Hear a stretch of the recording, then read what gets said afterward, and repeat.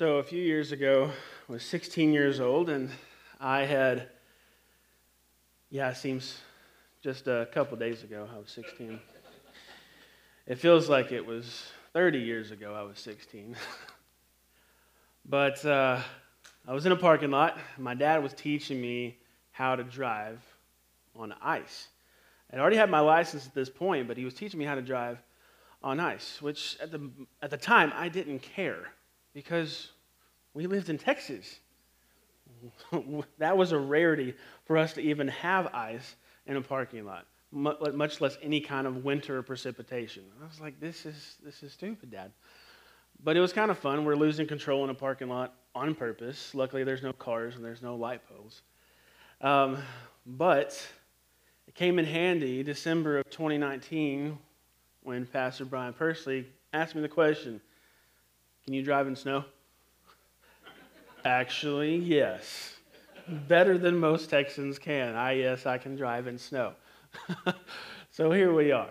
And it's come in handy because I've had to do it so far, and honestly, I love it. So I'm sure that all of us have so many different stories that we can tell, countless stories. Hopefully most of them good. Unfortunately, some bad. Stories of lessons that our dad taught us. And here it is, Father's Day. And what I want us to look at today is attributes of God as it pertains to Him being the Father.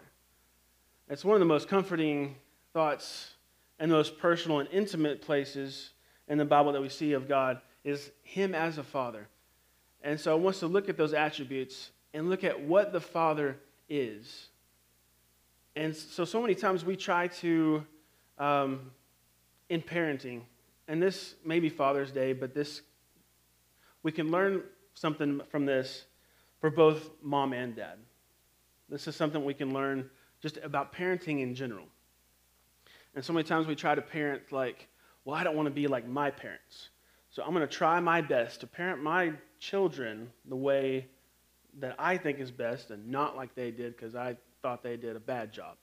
Or you might think that your parents are amazing and you want to try to do exactly what they did, which ends up making like financial mistakes early on in your life and thinking that you can have what they have now, and it doesn't work. But, so I want us to look at a couple of different things. If you have your Bibles or your tablets, if you'll turn with me to Genesis 1:29, and we're going to kind of look at the story a little bit here at the first of the message of Adam and Eve and kind of look at that dynamic between them and God and kind of what that looks like.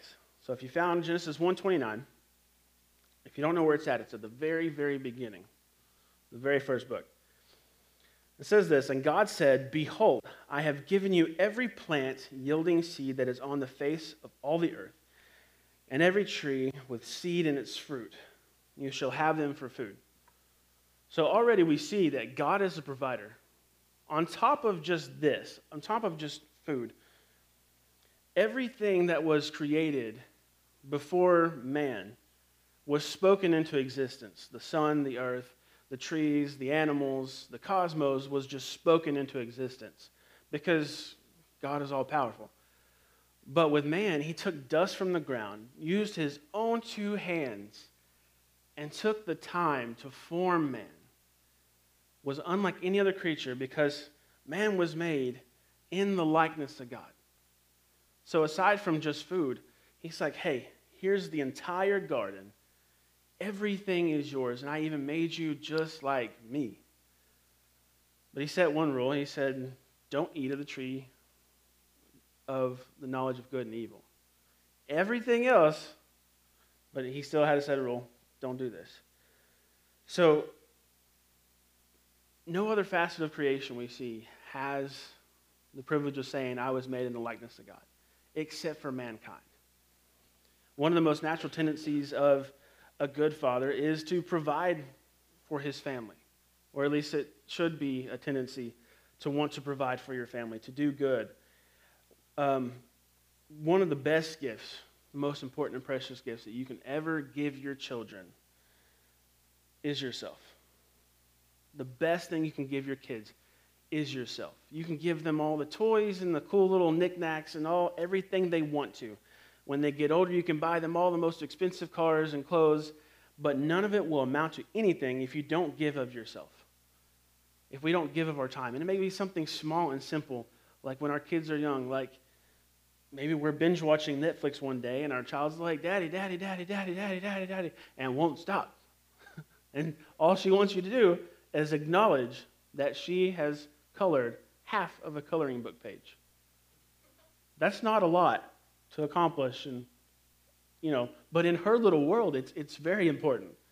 And the fact that I would turn around and acknowledge that is very important to her. And so, we have to realize those different things that are going on and just try to provide ourselves, give ourselves to them, give our time.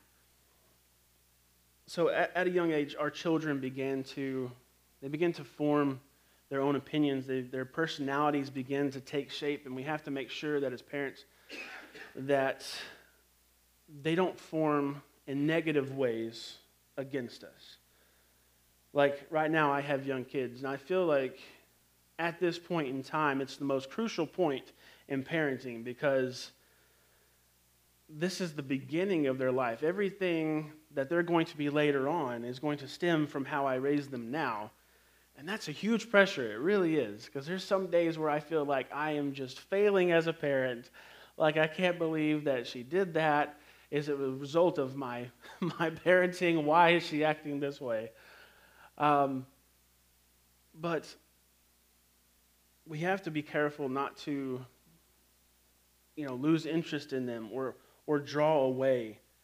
We have to invest in them in order for them to turn out the way that we want them to, which is, respectful members of society that respect people. And we can see right now that some parents did not do that in the world. That's okay. We pray for them. So God gave of himself. Something else is really awesome that he gave. So he did all this. He set the rule, right? Don't eat the fruit from the tree of the knowledge of good and evil. One rule. They had paradise. And they didn't know right from wrong at this point. Like they were completely free from sin. It was easy. But the serpent came along, tempted Eve. She ate, tempted Adam. He ate. That's the story. So at that moment that they ate, though, they knew they messed up. And they're like, uh-oh. And so they ran and hid. And they had made these clothes for themselves made out of leaves. Now, I've personally never worn clothes made out of leaves. But I can imagine that would not be comfortable. I can imagine that would be itchy just all over the place, and it would not be fun. So, but our children do the same thing. When they mess up and they know that they messed up, like they will run and hide or they will like cower down because they're like, I done messed up. Like my oldest, she's gotten better after some correction, but she's gotten better. So she, like most kids, asks a lot of questions. But she asked the question, why? And not out of general wonderment, but more so out of defiance. Go to bed. Why? Go brush your teeth. Why? It's just, and so I told her, I said, if you don't stop, you're going to get in so much trouble. You're going to get grounded from everything you own, which actually I own. And I remember one day she did it, and her face got red, and she was like, she stared at me like a deer in headlights, and it's hard not to laugh when our kids make mistakes sometimes, and especially when we're trying to scold them, it's hard not to laugh at their reactions. But she freaked out. She knew she messed up. She knew she messed up. So I just, go do it. So Adam and Eve do the same thing. They realize they messed up. And, at this point, they're used to having conversations and communion and walking in the garden with God. Like, it's a very close relationship with God. And so if you look at Genesis 3, verse 8, it says this, and they heard the sound of the Lord God walking in the garden in the cool of the day, and the man and his wife hid themselves from the presence of the Lord God among the trees of the garden. So I know for me, and I think it's just a parent thing, and we see it later on in the chapter that God does this. But we ask our kids questions, these almost rhetorical questions when they mess up. Like we already know the answer, but somehow we still have to ask the question, why did you do that? Or we'll ask, did you do what I just told you not to do? We know they did it, but we're still asking them anyways. And God's like, did you eat of the fruit I specifically told you not to eat? What did you just do? So it's funny to me because the punishment that we see for this before is death. If you eat of the fruit, you're going to die. Plain and simple. Like, for me, self-preservation would have kicked in and be like, I'm good. I ain't going to eat it. I don't want to die. But they still ate. And so they're freaked out because they know we're going to die. Because at this point, they hadn't died yet. So they're like, God's coming. We're dead. Literally dead. And so the most amazing thing that we see, though, is compassion.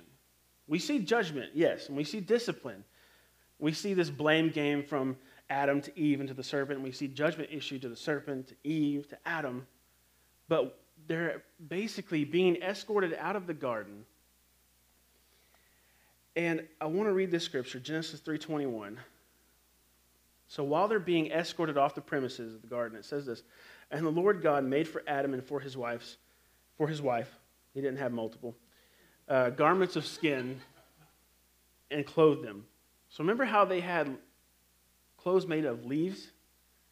So now he's making them like comfortable clothes? Like, what is this? Like, he could have killed them, wiped them, erased them completely, and started over and made a new Adam and Eve 2.0 that would have done much better.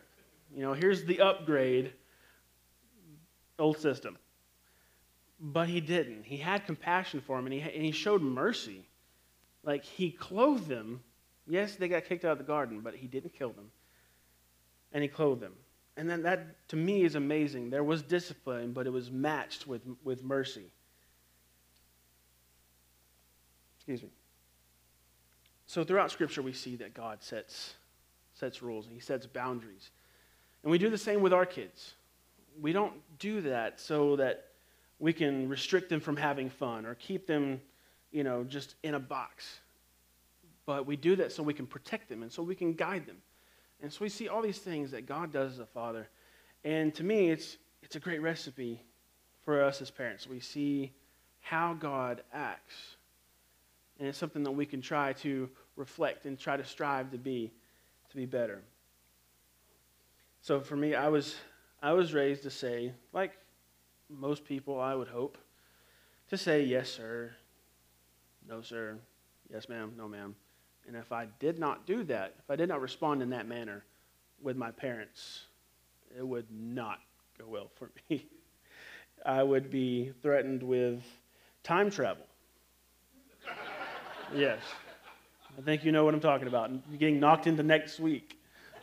Like sometimes I was like, I wish you would. I wish you would. This would be a little bit better, but. So, he shows mercy. The Father is merciful. And the Father is compassionate. There was a time that I did not want to show compassion for my oldest, Jocelyn. It was a few years ago, and I was leading a worship rehearsal, and it was earlier in the service, or earlier in the day, so nobody was there to watch any of the kids. And it was me and my wife. We're both on stage. About midway through the rehearsal, Jocelyn comes up on stage, and she starts doing this like interpretive dance. I'm not going to try to mimic it because it would look very bad. But it was very, dainty, and in a way, it was kind of reverent and worshipful. And I was like, hey, that's kind of nice. But It was nice because it was in rehearsal and not in the actual service. Fast forward, service begins.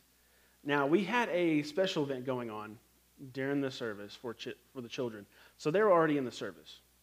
Halfway through the first song, it's real upbeat. We're really getting into it.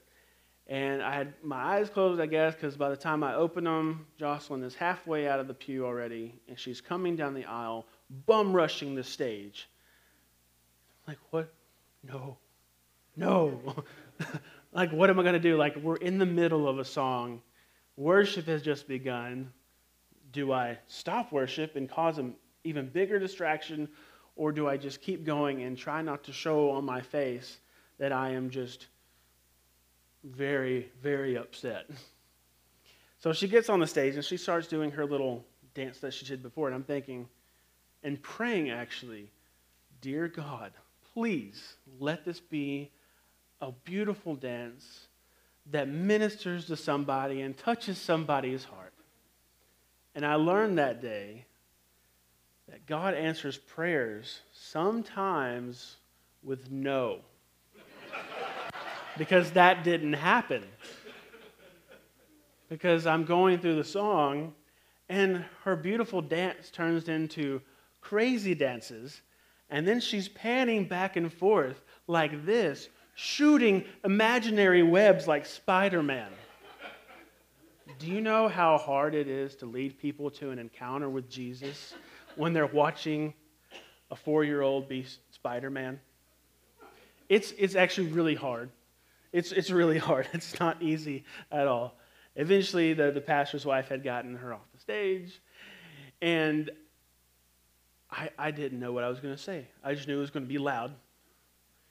And she, I was going to ground her from something.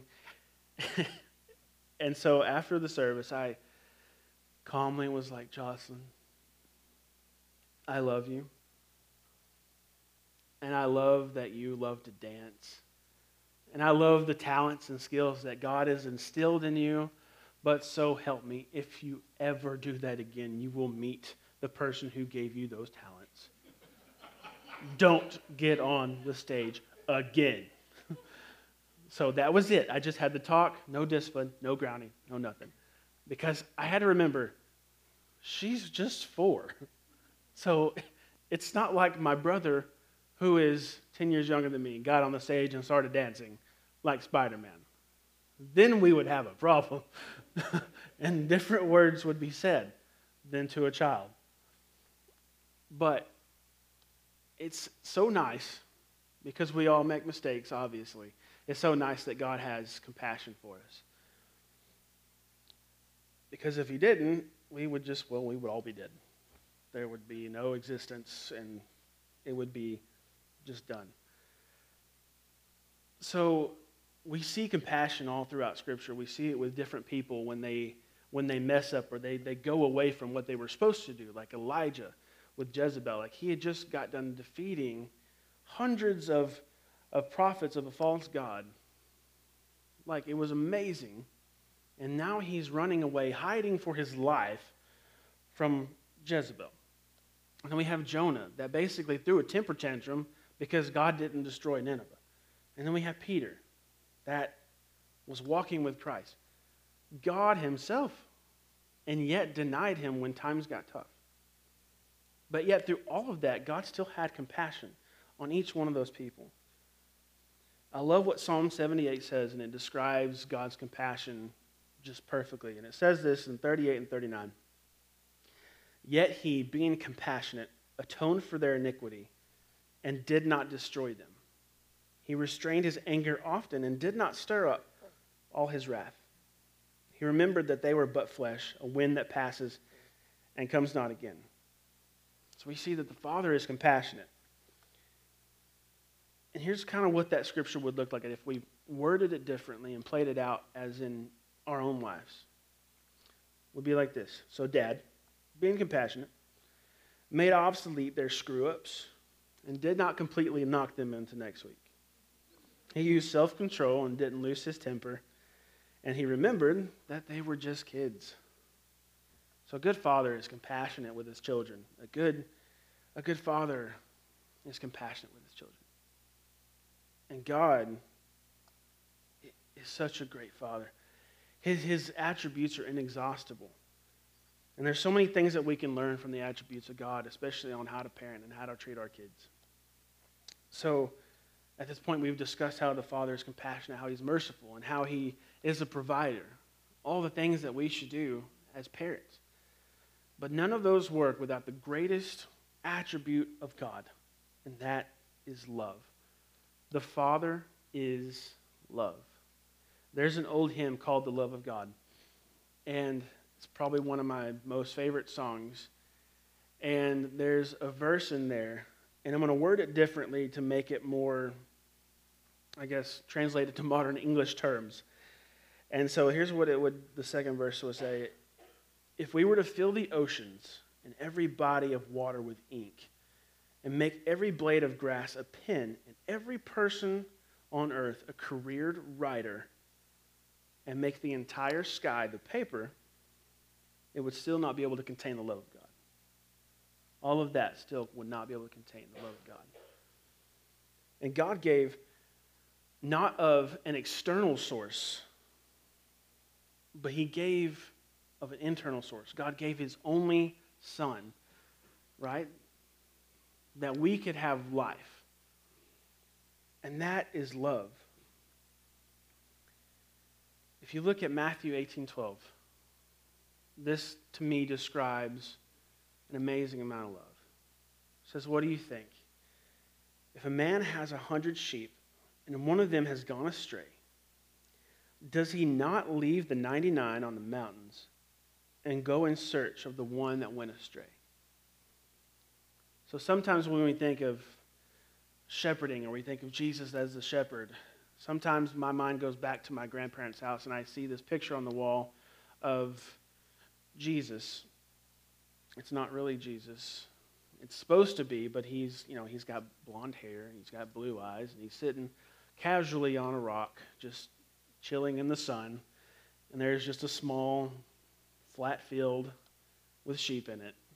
No harm. But that's not how it is. Like, in those times, there was rough terrain, there was mountains, there was rocks everywhere. The shepherd constantly had to be on guard. So, in a way, it makes absolutely no sense. It goes against human logic to leave the 99 which are safe and go after the one that is lost. But yet he does that because his love is amazing. So, what are we doing as parents to show that we love our kids that much? That we would go to the ends of the world for them, that we would do anything for them, give them anything, that we would lay down our lives for them. I hope that when, of course, my kids are young now, so they're at that point where they're always, Daddy, Daddy, and it's nice. Eventually they'll grow up and it won't be like that. I understand that. But when they're older, will they look back and know that their dad loved them? Will they see that I showed them, not just told them, hey, I love you, but showed them that I love them more than anything in this world? Because that's what the Father is. The Father is love.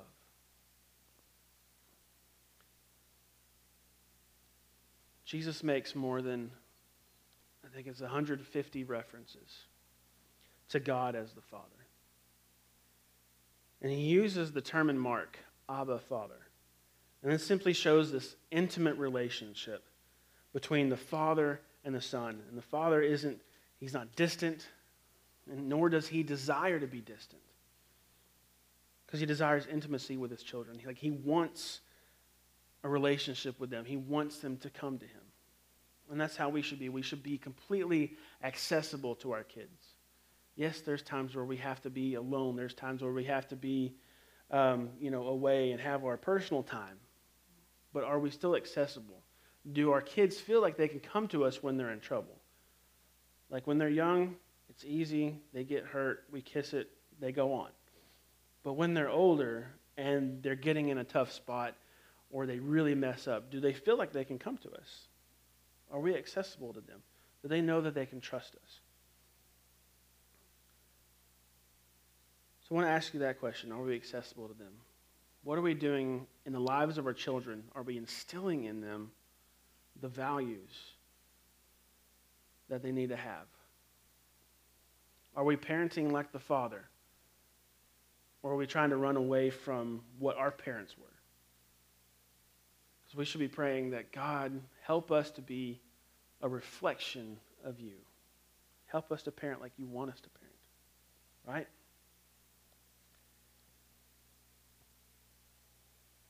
So I want to close with this. The Father is a provider. The Father is compassionate. The Father is mercy.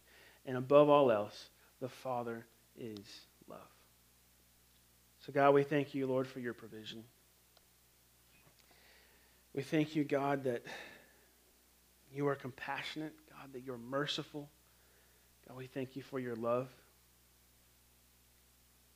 Lord, we ask that you would guide us to be the parents that you would have us to be. Lord, that we wouldn't run away from our responsibility. We wouldn't run away from our past.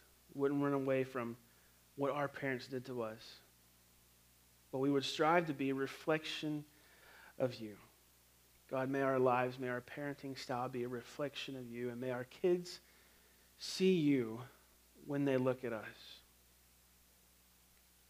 Lord, and it's in your Son's name that we pray. Amen.